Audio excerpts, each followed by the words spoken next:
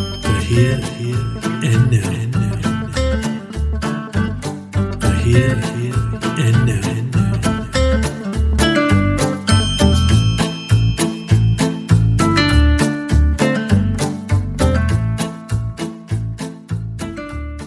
Welcome to this episode of the Here and Now podcast. My name is Dave Mons, and my aim is to share big ideas from science and the humanities to get you thinking and to help you make sense of the world.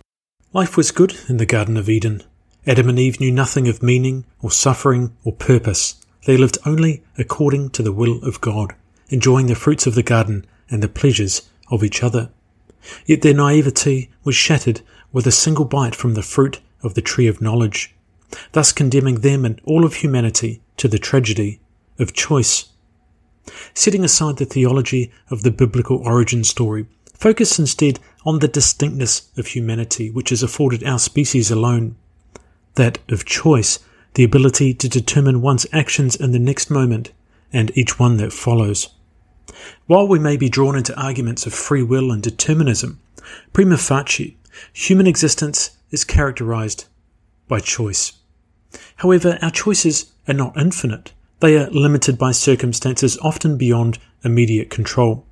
Our bodies limit our physical capabilities, our minds limit our cognitive adventures, our social class limits our mobility, and the era of our birth brings with it a cultural epoch or a technological milieu which constrains our choices to the practically possible, or at least to the proximally imagined. Yet despite these seeming limitations, our choices are virtually immeasurable. We can choose to open the fridge and search longingly for another dopamine fix, or we can choose to strap on our running shoes. We can choose to embrace our lover or quarrel over an unwashed mug in the sink.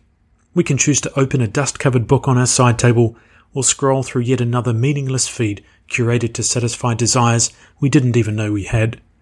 And it is from this abundance of choice that we find ourselves adrift in an ocean of dread, an ever-present anxiety that questions our every move and hesitation. In a universe of choice, how can we ever know what to do? What calculus should we perform to determine which choices are the right choices? Do we look to our heart or our mind? Do we look to others or to God? In the end, there is only one place that we can turn to make decisions: inward into ourselves.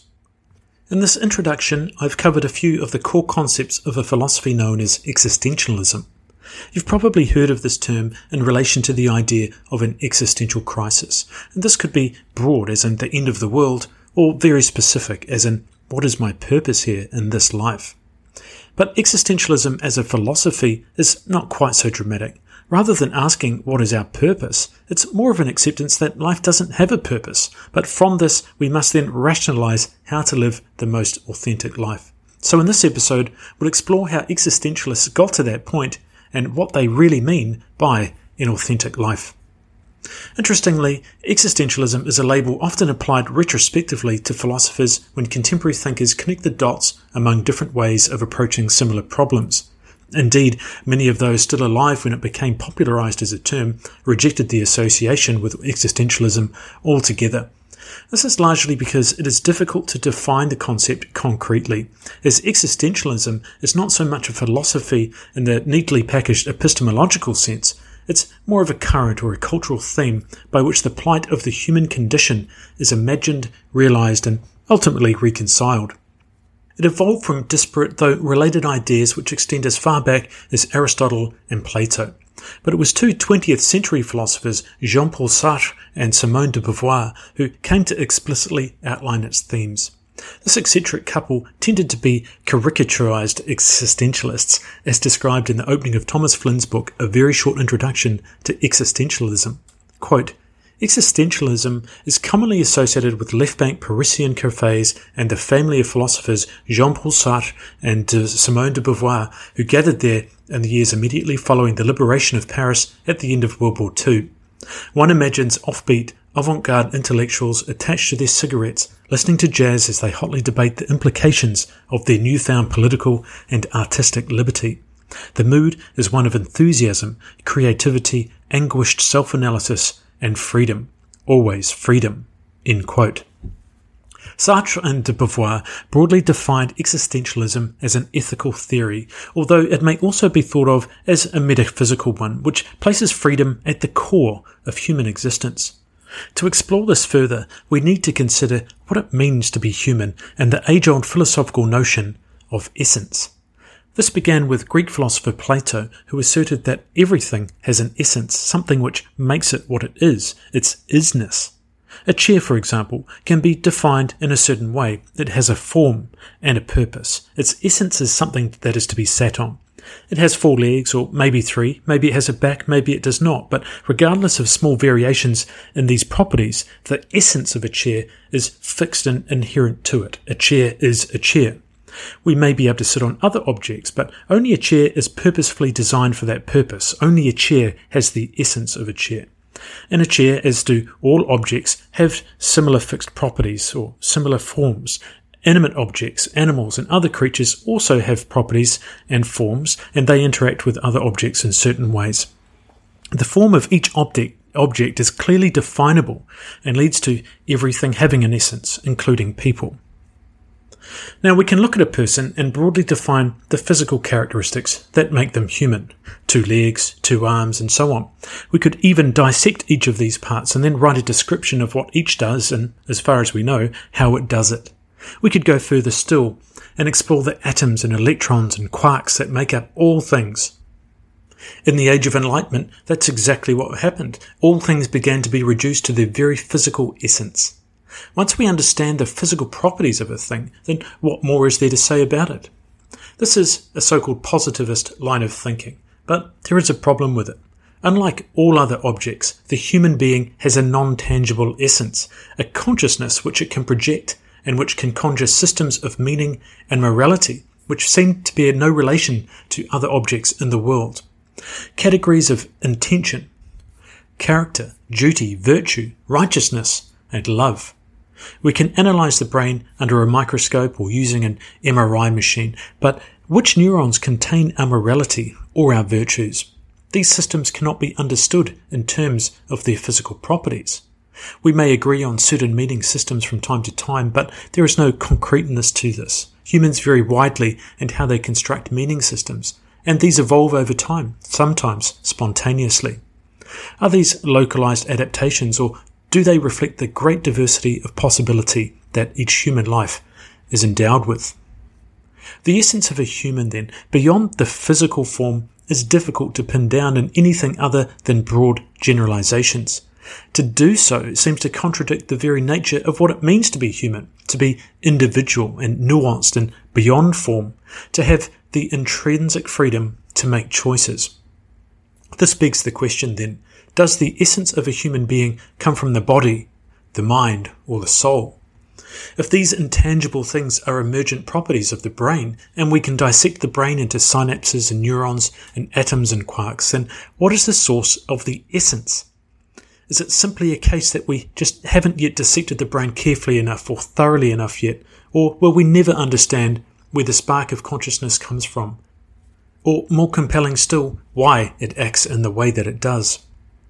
Even if we could understand every circuit of the brain, will we ever really know why we are the way we are? This question seems to transcend questions of determinism and free will. And we could argue about that, but the notion that we begin with an essence and that this is difficult to define is of central importance to the philosophy of existentialism. Existence, then, is a problem. If we can't really define the essence of a human, then we could look to other explanations that contextualize existence. For instance, our meaning, our purpose for being here. If we knew that, then the question of existence would be redundant.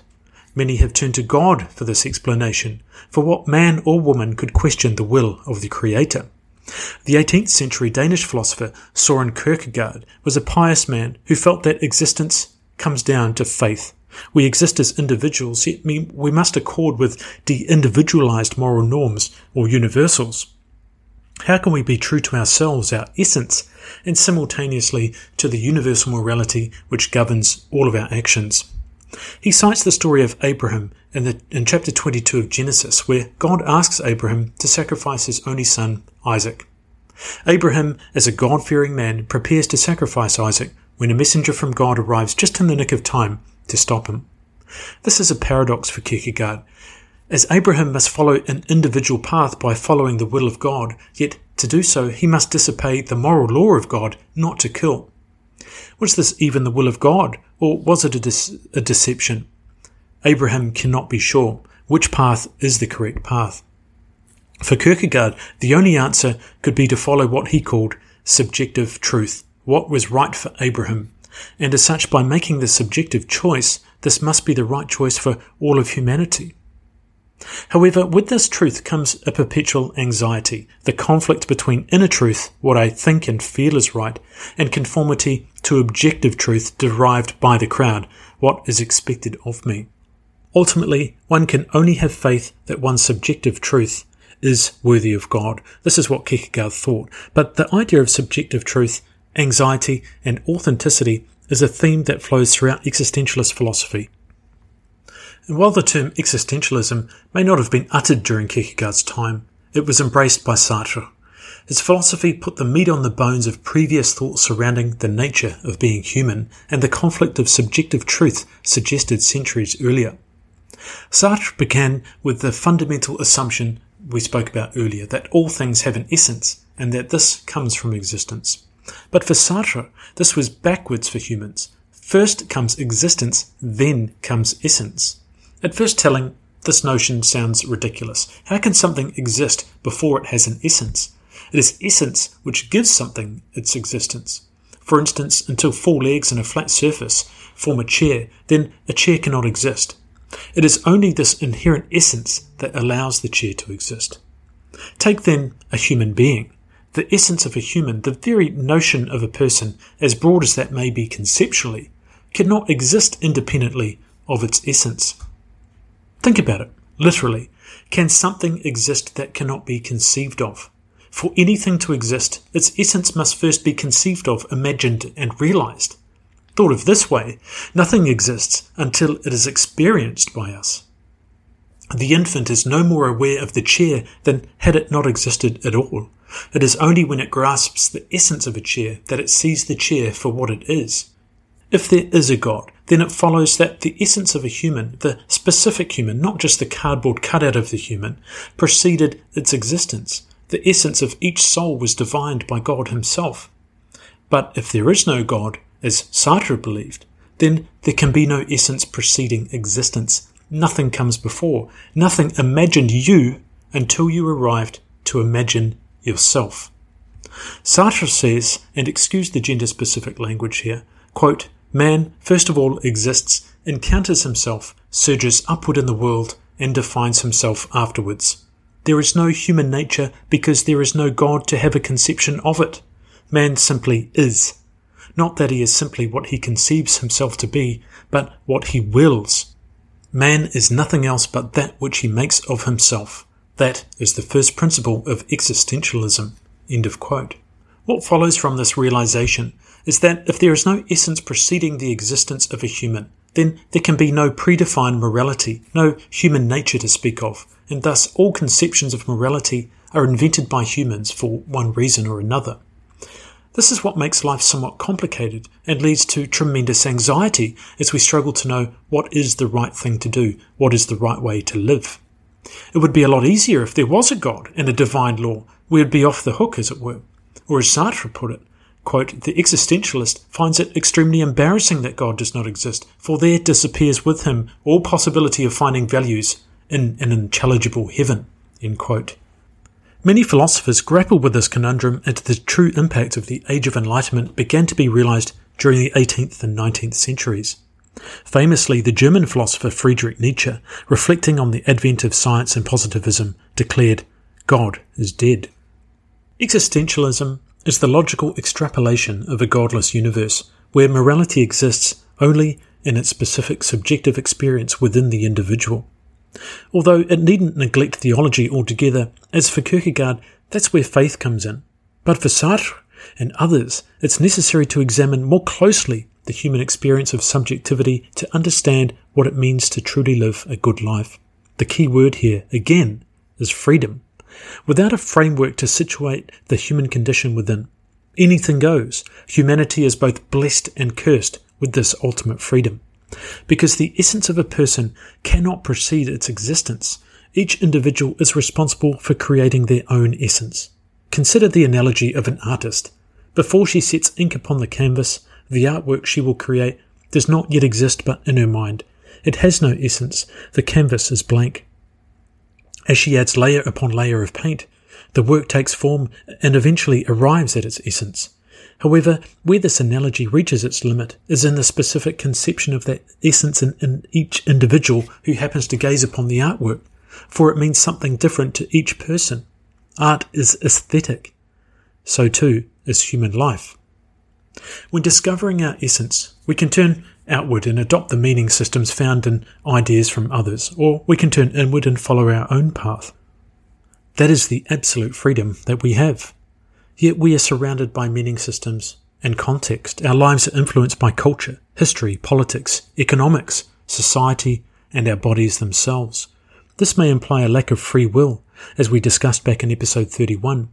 But for the existentialist, these factors make little difference, as we must still make choices regardless, as we cannot be anything other than a product of our environment. To some, this might be thought of as determinism, but to the existentialist, this is known as situatedness or facticity. Situatedness constrains the limits of possibility, yet it also tempts us into absolving our responsibility for being the truest version of ourselves. Human freedom is not haphazard, random, or arbitrary. It is very specific. The challenge, the source of anxiety, is not that we must choose between an infinite number of possibilities, but that we must find our true selves against a backdrop of competing influences vying for our attention. This may be simply politics. We can follow a way of being which reflects the view of the majority. We can identify with a group, a culture, a society, or even a morality. Each of these levels of situatedness can provide us the necessary structures to exist and to be accepted. However, do these truly allow us to be who we really are? To be what the existentialist would say is authentic. Sartre provides a useful example of both freedom and authenticity when he describes a student who approached him for advice. This was in France during the Second World War. The student's mother was ill and his brother had already died fighting. But this student felt a calling to join the resistance and fight for the freedom of his country. But his mother needed him too. He was conflicted. Should he stay and look after his dying mother, or leave her to fight for a cause greater than himself? What was the morally correct choice? The student said to Sartre, "In the end, it is the feeling that counts. The direction it is pushing me is really the one I ought to choose." But how does one judge the strength of a feeling? One might be reminded never to consult a philosopher for advice, as Sartre's reply to the vexed student was simply, "You are free, therefore choose." Authenticity is entwined with freedom and existentialism. Indeed, it is the greatest problem faced by all humans. Because there are no general rules of morality, there are no limits to freedom on the path to discover the most authentic essence of the self. There are different trains of thought on just what an authentic life is within existentialist philosophy. Indeed, it is why many would reject the claim that they are existentialists at all. The Stoics, for instance, may say the most authentic life is akin to the freest life, not caring about expectations and what others think. There's an obvious individualist flavour to existentialism, and it takes us back to our recent thoughts on libertarianism. But as is the case with freedom, it need not be just that. What is important about being authentic and living an authentic life is being the version of you that you were meant to become. The problem is finding out what that is and becoming it despite the forces that are trying to deflect you away from it, including your own conscience, which works against you. The good life, the best life, the authentic life is not an easy life. It is a life of taking responsibility for your choices and for forging your own path. But don't be dismayed by the choices that confront you. Because as the Dutch philosopher Spinoza said some 400 years ago, no limit to the imagining of the human being has yet been found. And that rings true today. The constant temptation is to make excuses for our lack of authenticity. We are required to transcend the limits of our situation. Admittedly, the lines between facticity, that is, the limits of our situatedness, and our personal responsibility to be authentic despite these limitations, are vague at best. What is clear is that it is only the individual who can truly know whether they are living their authentic life. Self-awareness can only come from within. What follows now is one of Sartre's most well-known ideas, that of mauvaise foi, or bad faith. To live inauthentically is to live in bad faith. Sartre speaks of two forms of bad faith. The more common form tries to collapse our transcendence, our possibility, into our facticity, our circumstances. This would be to claim that our lot is predetermined, therefore we do not need to take responsibility for our choices or for what happens to us. It is just the way it is. Another version of bad faith allows another person to determine the identity to which we try to conform.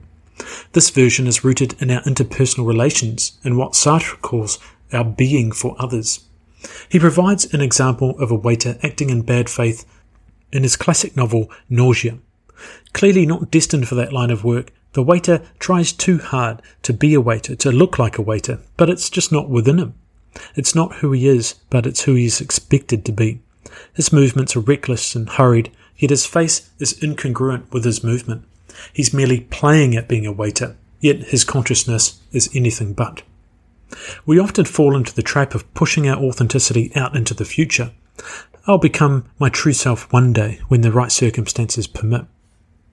The authentic self is possibility, but not actuality. However, this is just the type of thinking which Sartre implores us to transcend, and while it may appear that existentialism is a cynical philosophy which denies meaning and doubts our ability to find our true selves, it is really about promise and potential. You've just got to stop putting it off or making excuses and get out there and act. Yes, freedom brings with it anxiety, and many choices are made in bad faith, but human existence is a gift where we can each find our own essence if we would only direct our energy toward finding our most authentic self. Like a painter gazing upon a canvas, what brushstrokes will you make? Sartre writes, existentialism is optimistic. It is a doctrine of action. So what actions will you take to live an authentic life?